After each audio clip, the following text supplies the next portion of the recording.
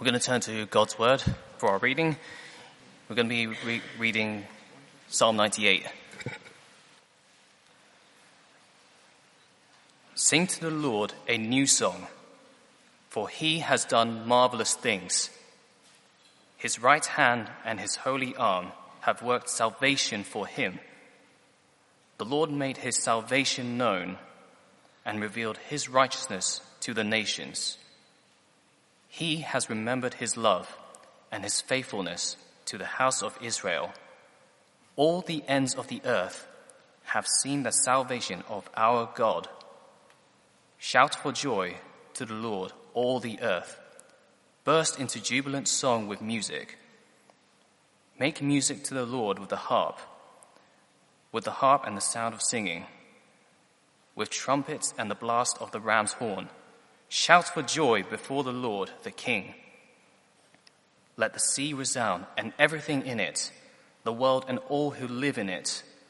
Let the rivers clap their hands. Let the mountains sing together for joy. Let them sing before the Lord, for he comes to judge the earth. He will judge the world in righteousness and the peoples with equity. Psalm 98. Ein Psalm. Singet dem Herrn ein neues Lied, denn er tut Wunder. Er siegt mit seiner Rechten und mit seinem heiligen Arm. Der Herr lässt sein Heil verkünden. Vor den Völkern lässt er seine Gerechtigkeit offenbaren. Er gedenkt an seine Gnade und Wahrheit, dem Hause Israel. Aller Weltenden sehen dem Heil unseres Gottes. Magsiyawit kayo sa Panginoon ng mga pagpuri ng alpa at ng tinig na tugma. Ng mga pakakak at tunog ng korneta, magkaingay kayo na may kagalakan sa harap ng hari ng Panginoon. ليهدر البحر وملؤها المسكونة والساكنون فيها الأنهار لتصفق بالأيادي الجبال لترنم معا أمام الرب لأنه جاء ليدين العالم يدين المسكونة بالعدل والشعوب بالاستقامة. This is God's word. Got to be honest, I have no idea whether I should say amen to that. But I trust those three, so I'm pretty sure we're all right. And the first one sounded a lot like what I was planning on preaching on tonight, so I think we're in good hands. If we haven't met, my name's Phil, and I hope to meet you afterwards. And tonight we're breaking our series in 1 Corinthians for World Focus Sunday, as we've been hearing, and we'll be looking at Psalm 98, which is a great call to praise, but also a great encouragement to mission. Let's pray, and then we'll look at God's word together. Our Father God, we thank you that you are not a small God. You are not a God of little England. You're not even a God of Europe. You are a God of all people, of all nations. And one day, all people will praise you. And so we pray tonight that you would stir our hearts with joy for our global God and with love for the people of this world. Amen. Why should you get involved with global missions? Why should you consider being involved in going out to other countries to tell people about Jesus? People who've got their own gods or who are happy with no God. Why should you do it? Well, the Bible gives a number of different motivations. Firstly, because Jesus tells us to. And he's God. And the way the whole kind of creator-creature dynamic works is he tells us to do stuff and we do it. If you haven't worked that out, you'll work it out soon enough. He's God. He gets to tell us what to do. Secondly, the Bible is clear that there is going to be a final judgment. And that it really matters that if we live our lives rejecting Jesus, then for eternity we will be cut off from him. But neither of those are the motivations here. In Psalm 98, the motivation is not like Psalm 97 that God will judge the false gods. It is that there is enormous joy. There is abundant joy. There is exuberant joy. There is delight. An explosion of happiness on offer for those who come to know the God of the Bible. We said, Daniel said earlier, that there are three real aims that we have on these annual World Focus Sundays. Firstly, we want to lift our eyes from ourselves and what we're doing in London and just see what our great and majestic God is doing in the rest of the world, lest we start thinking that God is London-ish, actually we'll have a very limited view of what God is like if we don't see what he's doing in the rest of the world. Secondly, we want to support our mission, our existing mission partners, the faces on that map, better as they seek to proclaim the gospel out in the world. And we want to stir ourselves up to do that, to pray, to write to them, to visit them more than we do. And so do take away those booklets. Do pray through them, whether you pray for everybody or you decide just to focus on a couple of the mission partners and really get to know them. Do make use of that. Thirdly, we long that some of us who are sitting here this evening would in years to come be faces on that map. And to quote the National Lottery, it could be you.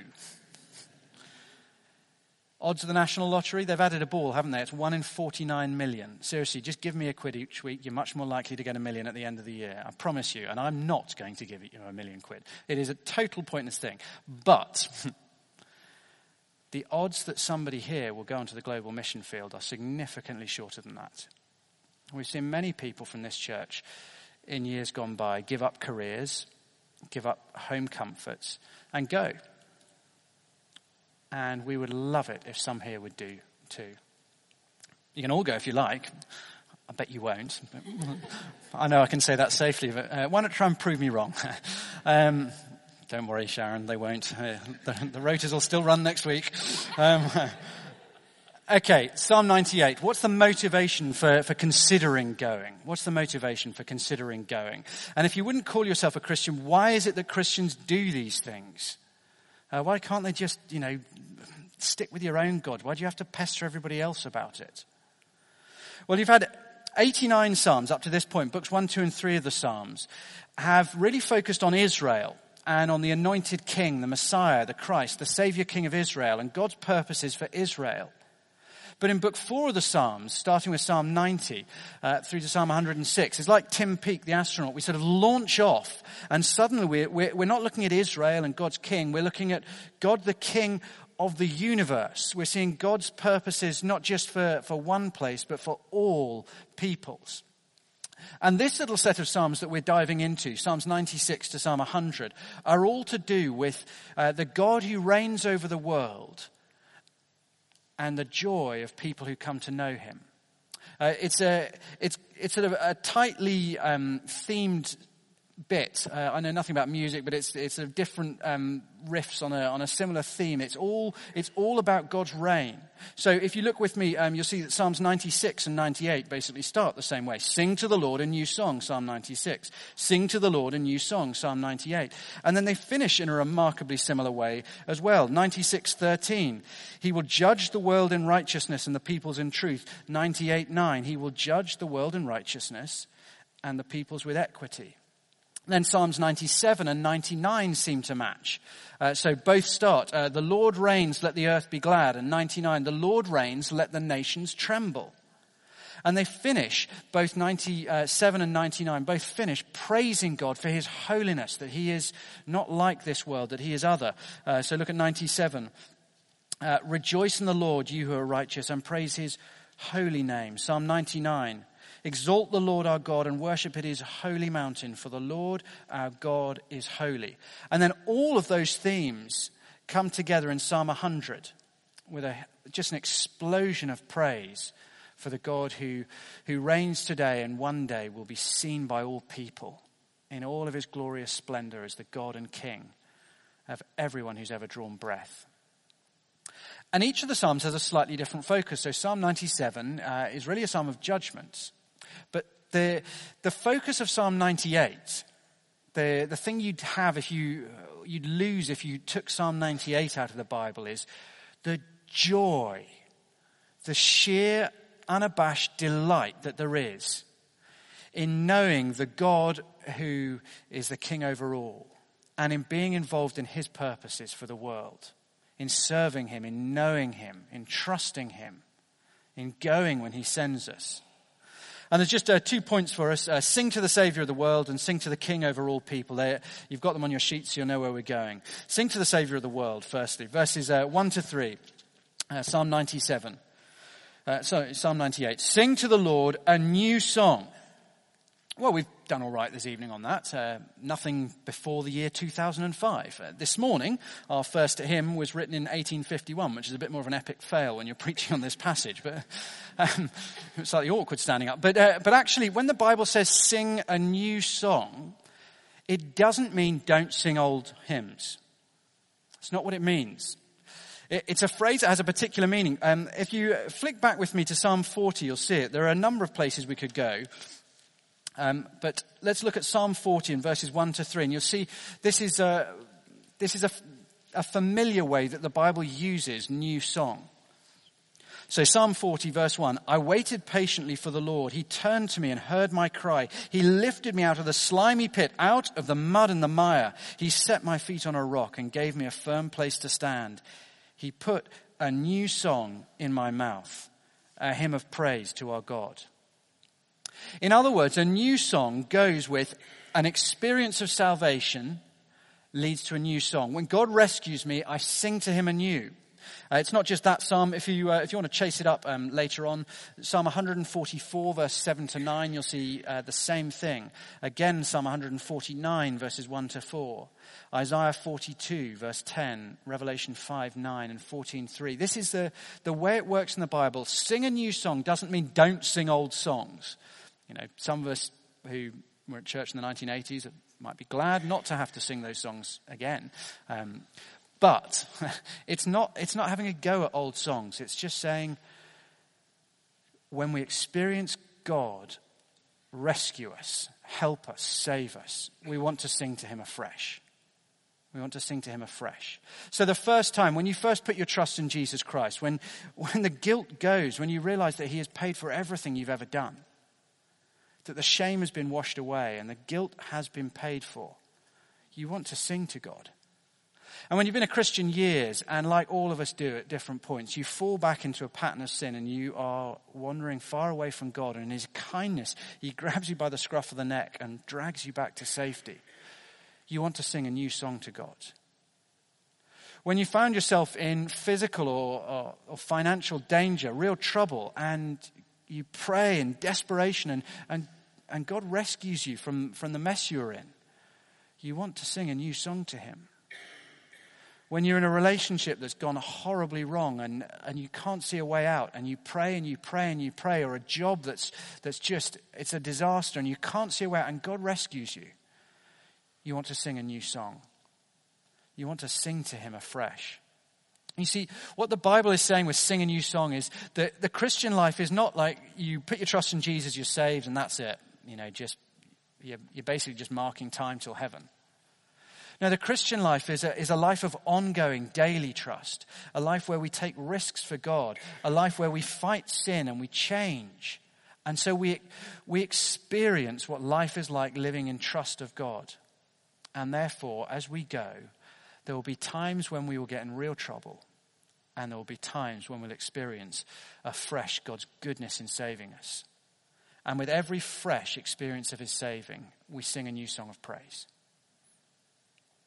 And don't forget that when we sing, there's a thing that's just a human principle that C.S. Lewis pointed out, that when we sing, we don't just express our joy, it actually increases it. There is something about being in a crowd and singing that is better than being on my own. There's something about being able to share, to tell others about good things that makes us even happier than we were before. So why do Christians sing? If you're here tonight for the first time and wondering why on earth we sing, not many of us have got voices that are particularly enjoyable to listen to. But so why do we sing? We sing because, I'll tell you why I sing. I sing because God is enjoyable. And I sing because when I sing, I enjoy him more. And I sing in church because when I sing with you, I enjoy him most of all. That's why we sing a new song. Now, the focus of the song here, set out in verse 1 and explained in verses 2 to 3, it's about God's salvation coming to the world. So we want to sing to God for all the good things he gives us, and every good thing comes from him. But there's a specific focus here. Look with me at, let's start getting into the psalm. Sing to the Lord a new song, for he has done marvelous things. His right hand and his holy arm have worked salvation for him. The Lord has made his salvation known and revealed his righteousness to the nations. He has remembered his love and his faithfulness to the house of Israel. All the ends of the earth have seen the salvation of our God. The greatest thing he's done, the thing that really makes people sing, is salvation. He has worked salvation for us, verse 2. Now for the Israelites, that meant looking back to the Exodus, which was they were a nation of slaves in Egypt. They're under the power of Pharaoh, who has the power of life and death over them. They're in literal chains, and Pharaoh's using that power to kill them. It's an act of genocide, but God smashes Pharaoh's power with the plagues, and then he splits the Red Sea so his people can be saved from death, released from slavery, and can be with him in his paradise land. That's what they thought of when they thought of the word salvation. Today, if you're a Christian here, we look back to the thing they looked forward to the event that the Exodus is really just a shadow, a working model of. Because we're not slaves of Pharaoh. The Bible says that all of us, every human, is a slave to sin, which just means there are wrongful desires inside us. All of us know that we just cannot stop. We cannot change no matter how many resolutions we make, no matter how much willpower we have. We just seem addicted to serving self. And the Bible says God did something. That in his mighty power, God shrunk himself and became a human. In his might, he hung on a cross and died. And as he did so, he broke the power of our slavery to sin, and he died the death that we deserve. You see, we all live under the shadow of death, and we're unable to reach up to God and his eternal life. But when Jesus rose from the dead, he brought us to new life and a relationship with God. That is what salvation means for you and me if we trust in Jesus. We often talk about the need to respond to the gospel as Christians. You'll often hear us talk about the need for me to look into the claims of Jesus. We run honest questions so that you can bring the questions you've got, discuss them, thrash them out, work it out. We encourage you to think as a church, to work it out, to decide whether to put your trust in Jesus. But that is only half the story. You see, salvation isn't something that, it's not as if God sees humanity, we're in a mess, we're going to die, we're slaves to sin, and so God opens the door to salvation and says, I tell you what, door's open, walk through if you like. Anybody? God steps out into the world and he comes and he reaches down and he grabs us and he drags us to safety and carries us all the way home. Salvation, we're told here, is a work of his right hand and mighty arm. Verse 1. God is a God who does the saving. Actually, the biggest deal is not what you think of Jesus. That is not the most important question in the world. The most important question in the world is not what you think of Jesus. It's what he thinks of you. The Bible is a God-centered book, and it is God who does the saving. And so the thing that gets us singing, though, is not so much the depth of his salvation, although he praises him for that God is the one who works salvation rather than just makes it available. It's actually the breadth of salvation that becomes the real focus in this psalm. Verses 2-3, the Lord has made his salvation known and revealed his righteousness to the nations. He has remembered his love and his faithfulness to the house of Israel. All the ends of the earth have seen the salvation of our God. God made promises to the Jewish people. That's what it's talking about when it says his faithfulness to the house of Israel. In fact, the whole Bible is really built on three promises made in Genesis 12 to the Jewish man Abraham. And the third of those promises is this. God says in Genesis 12:3, I will bless those who bless you, and whoever curses you I will curse, and all the people on earth will be blessed through you. And so it is in God's faithfulness to the promise he made to Abraham that the people of all nations experience salvation. That's what he's saying here. And at this point you realize that the Psalms are not just prayers that we pray to God, and they're not just praise that we sing to God. The Psalms are also prophecy, because if you've read the Old Testament, can you think of a single incident in the Old Testament that matches verses 1-3 of Psalm 98? When, in the Old Testament, do all the nations around the globe see the salvation of God? I can't think of a single incident. But you see, it's not just a psalm of praise, it's a psalm of prophecy. It points to something that isn't yet true when it's written, but will be true in the future. The psalm looks forward to the day when God would send the Jews their Messiah, but that Messiah would die on a cross in Israel for the sins of the whole world. And when Jesus rose again, he sent his Holy Spirit. And what's the first thing that the Holy Spirit does to Jesus' apostles? He enables them to speak 12 different languages that people in Jerusalem, most of them wouldn't have had a clue what they were. Big hint, don't stay in Jerusalem. Go elsewhere. Go tell other people. Different languages for different people. Do you get it? I don't want you staying here. I want the gospel going everywhere. And eventually they get it. Eventually. And they go out to the nations. And this psalm talks about that thing that is happening today as the gospel goes out, as salvation is seen not just in one place in Jerusalem, but in all places and for all people. So God's faithfulness to his promises to one people, Israel, was always so that all people would see his salvation, even people in London. Now, I guess if you only know about Christianity from the media or from what you see in Britain at the moment, you'd think it sounds a bit odd. This psalm is pretty dissonant with what's going on with Christianity, because Christianity basically is dying out. And statistics, these are well-known statistics. 1980, on a Sunday, there would be 5,201,300 Brits in church. That was 11.1% of the population. In 2015, there were 3,081,500 in church on Sunday, only 5% of the population. That is a radical decline. Just within the Church of England, in 2013, the Pew survey showed there were 785,000 people in church on Sunday at a Church of England church, which is exactly half of what the number was in 1968. Oh dear. Doesn't sound much like Psalm 98. But that is only part of the story. See, even in the UK, while some bits of the church are dying fast, other bits are growing. In fact, the bits that stick to the politically incorrect, unacceptable to our culture Bible are growing.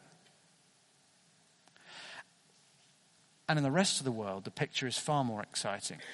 I guess many of us will have heard the statistic that there are now more Christians in China than members of the Communist Party, apparently. It's an extraordinary thought. But what about the Muslim world? I guess the issues of Islam are probably higher in most of our awareness than Communist China. Well, for the first 1,000 years after Islam really took hold in the late 600s AD, there was no significant movement to Christ within the Muslim world that we know of. They counter a movement, a proper movement, as either 1,000 people converted, so 1,000 converts, 1,000 Christians, or 100 churches. Either of those would do as a metric for an established work. There wasn't a single one in the first 1,000 years, they don't think. The 1800s, the 19th century, was called the Great Missionary Century. It's when missionaries in their thousands went out from especially the Western nations to Africa and Asia and Latin America with the gospel, and saw extraordinary church growth around the world. They saw almost nothing in the Muslim world in the 1040 window, as it's known, across the Middle East and North Africa. In fact, by the end of the 19th century, there were only 2 established movements across the entire Muslim world, one in Ethiopia and one in Indonesia. But things started to change in the 1980s and 1990s. That holy trinity of the radio, satellite TV and the internet, bless them all, meant that countries were no longer closed. Suddenly, people could access ideas in a way they never could before. And the truth is, it's very hard to get accurate statistics of what is going on.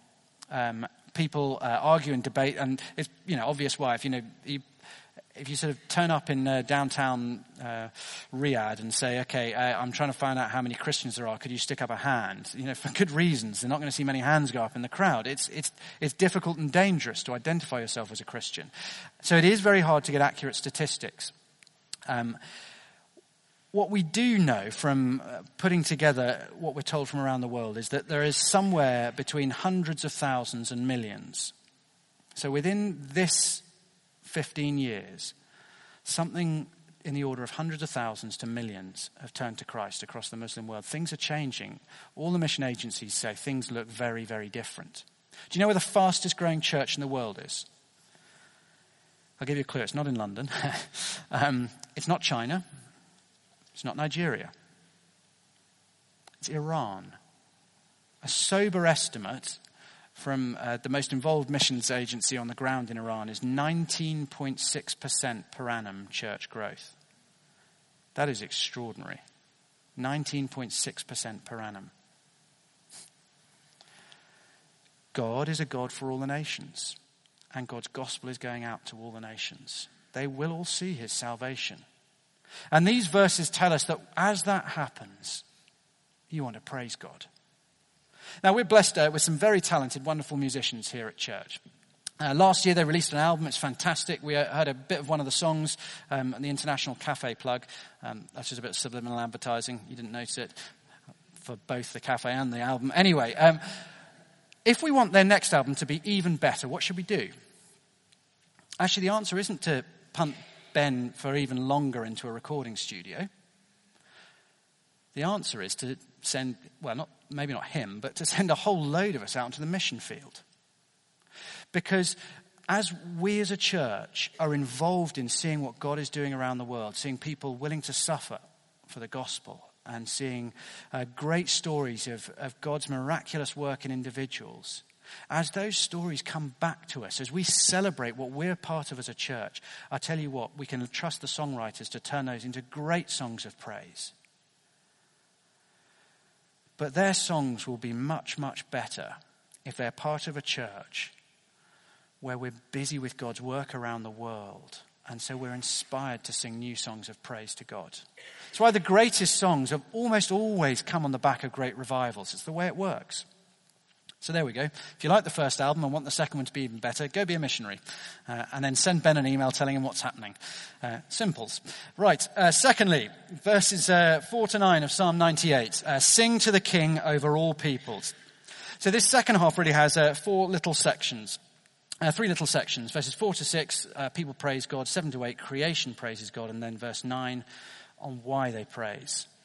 So verses 4 to 6. Shout for joy to the Lord, all the earth. Burst into jubilant song with music. Make music to the Lord with the harp and the sound of singing, with the trumpets and the blast of the ram's horn. Shout for joy before the Lord, the King. Now this is just OTT. This is deliberately wild, exuberant. This isn't so much singing. This is your team wins and you cheer. Scotland fans, just imagine. And you just cheer because you've won and you were there to see it. Sorry, Loz. This is what's going on. It's just spontaneous eruption of praise. The musicians then start to join in. You see the instruments are called forth in verses 5 and verse 6. This is the sort of party that gets noise enforcement officers knocking on the door. The AC/DC did a gig last year in New Zealand. People were phoning in from 5 miles away to complain about the noise. They set off every car alarm in the car park outside with the reverberations. We're not going to try to recreate it by riding the sound desk, okay? The point is not that you've got to sing really loudly in church. The point is that the things this psalm talks about are so good that when they happen, you can't help yourself but shout. Now, there is nothing in the particular instruments. We don't use all of those instruments here, and that's all right. Actually, there's one significant instrument, and that's the last one that's listed, which is the ram's horn. You see, when God's people gathered at Mount Sinai, there was a loud blast on the ram's horn to signify that God himself had come down to his people. So that's a little hint of what it is in verse 9 that will cause all people to shout for joy at the end of time. But it's not just people who praise God the Saviour. Look at verses 7 to 9a, and those of you who are more sort of engineering-y backgrounds, don't get over literal. This is poetry. Don't ask me afterwards how this works. It's poetry. So verse 7, let the sea resound and everything in it. Let the world and all who live in it. Let the rivers clap their hands. Let the mountains sing together for joy. Let them sing before the Lord, for he comes to judge the earth. What's the point being made? The point is that if in the earlier verses we, the people, are called to use our voices to praise God, Here, it's not just that we're told to praise God, it's that we're designed to. That is, every atom of this universe that bears the Maker's mark is designed to twitch, to vibrate to his glory.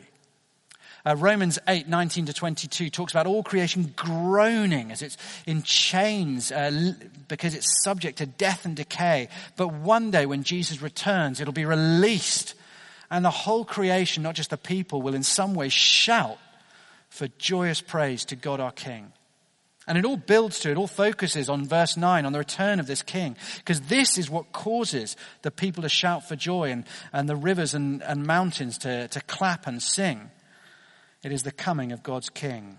Let them sing before the Lord, for he comes to judge the earth. He will judge the world in righteousness and the peoples with equity. Now, this word judge is much richer than just the English sense of to give a decision in court. It means to rule, to govern, to make good decisions. It's a kingly word. And our world is crying out for the ruler described here. I mean, you listen to some of the, just some of the intemperate and occasionally silly language in the presidential debates. Or when Kim Jong-un is sending missiles up into the sky. And you cry out for a ruler who's humble and who's wise and who's come to bring peace and to serve others rather than himself. When Islamic State is ruling over large tracts of Iraq and Syria and Libya, when people are oppressed by them, you can bet they're crying out for a king who is able to bring justice, who is able to destroy the powers of evil and to bring peace. When politicians here, I don't want to be too cynical, but you turn on the news and it does sometimes feel like they're very adept at playing the Westminster game and point scoring, but they're as clueless as the rest of us, it sometimes seems, when you're facing a refugee crisis and mass problems of integration with immigration. And you just long for somebody who's wise enough to know how to respond in a compassionate and yet wise way to these issues. And the truth is, one day, one such will come. A king who has the power to bring an end to evil and suffering, and yet who is humble enough that he comes in peace and forgiveness and love. The king who is willing to die on a cross to save the life of rebels is the king that you and I need in this world. That Jesus will reign over the world is not in doubt. He rose again from the dead. And when a guy rises from the dead and says, I'm coming back, you can take his word on pretty much anything if he's able to conquer death. That he's coming back is not in doubt. That he'll rule for all eternity is not in doubt. The question is, will I, will you, will others meet him as our glorious Saviour or as the conquering judge? Will we meet him as, well, the God we turned to and trusted in and ignored most of the time? Or will we meet him as the one who led the mission that we gave our life to, that we were involved in and gave ourselves to? See, actually, the aim of World's Mission is very, very simple. It's to prepare people for the coming of their King. That's what we're about. It's to prepare people for the coming of their King. Look, how do we get involved with World Mission if we want to be on board? I guess there are three ways that are pretty obvious. You could give money to the work of World Missions. As a church, we give around 12.5%, a bit more than that, % of our budget each year. We'd love to give more. The more we give, the more we can funnel to missions. Pray. Commit to praying. Why not commit to pray for one or two of the missionaries in that booklet? Make them people you take a particular interest in. Get in touch with them. Pray for them regularly, weekly. You know, there's so much joy for us when we're involved with people, when we hear good news that is good news we've been praying for. Don't rob yourself of joy. Get involved in praying. And thirdly, we could go. We could give, we could pray, or we could go. We're all called by the gospel to go. Some of us to cross the corridor, or to cross the trading floor, or the lecture hall, or the street, to take the gospel to those who we work with and live with. But some of us will want to cross cultures and oceans and take the gospel to people far away. Perhaps in particular, it would be wonderful if we could raise up from here people who would go to some of the unreached people. There are still thousands of people groups who have no access at all to the gospel. And it would be wonderful if we could change that. And actually, as we said earlier, there's an opportunity for any of us here to get involved in being missionaries to people who come from a place where you'll get locked up if you tell them about Jesus. And you can do it without any danger of going to prison, without having to learn any language, without having to get any jabs, and without having to go anywhere. Just come here on a Friday night. It's fantastic. It was great hearing somebody this weekend who's been involved this term in International Cafe saying, gosh, it is actually quite a thing to give up your Friday night, but you know what? I was almost in tears with joy, they told me, as they came away on Friday night after the conversations they'd had. You can give, you can pray, and you can go. But I guess for most of us, the issue isn't what do I do? It's why should I do it? Actually, it's a motivation issue in my heart that stops me getting on board with missions, rather than an understanding of what I might do. So why get involved with world missions? Oh, there's loads of reasons, but because of joy. Because of the joy of the people you go to, for their eternal joy, that they will meet God not as judge, but as Saviour for all eternity. Because the unending, eternal, exuberant joy for us as we get to be part of God's missionary work in the world. I was reading a number of stories this week from some books of people who've been working, especially in the Middle East, especially on the back of a guy, an Egyptian called Father Zachariah, whose Truth Talk satellite broadcasts have so enraged some of the Islamist governments that there's a $60 million bounty on his head. But his broadcasts keep going out, and people keep contacting the show to want to know more about Jesus. I read about a chain-smoking old man called Nazar, who at the end of his life said, look, most of my life was behind me now. So once I realized Jesus was Lord, I asked myself, why are you waiting? What have you got to lose? So I just began talking to people about him. My relatives, my friends. I urged them to question what they'd always been taught. And within a few years, I'd led 21 of them to faith in Jesus. My favorite was this story from a girl called Nadia in Iran, who her family was in a right mess, and a cousin, I think, gave her a New Testament. And she went home. She was quite a committed Muslim, so she went home with a New Testament and her Quran. And when I got home that night, she writes, I took out my Quran and prayed, God, if this is your word, show yourself to me through this book. But instead, something just drew me to the New Testament. And as I read it, I felt my heart open like an old door, and I understood every verse with all my being. I set the Quran aside. Inside, I felt very warm and very thirsty. It was like drinking cool water, and I wanted to drink it all. From that time on, Jesus' work started inside me. It was a strange happiness like nothing I'd ever known. I was like the Samaritan woman in John 4, just telling everybody about Jesus. Within a week, my husband and 3 children, they came to faith in Christ too. But as I said, it's not just their joy. In heaven, you and I will praise God forever. But we won't just praise him for what he's done in our lives. We'll spend eternity praising for what he has done in the lives of other people too. And that praise will be so much richer if we've been involved in it. You know, you can go to a great sporting events like Murrayfield yesterday. It's great to hear about England winning if you're an England fan. But if you've been there, gosh, it's so much better. And if you've been on the pitch playing and you win, oh, that's the sweetest of all. And that is why it's no lie in Psalm 98 when it says it is for joy that you should get involved in missions. I don't think there'll be any greater joy than those in heaven who've given their life to take the gospel out to the nations, and they can see what God has done through their sacrifice. But there will be great joy for those of us who get involved prayerfully, financially, for those of us who encourage missionaries, for those of us who tell others about Jesus. Don't rob yourself the joy. Don't rob others the joy. Get involved. Get involved and see if you're not singing a new song to God. Let's pray.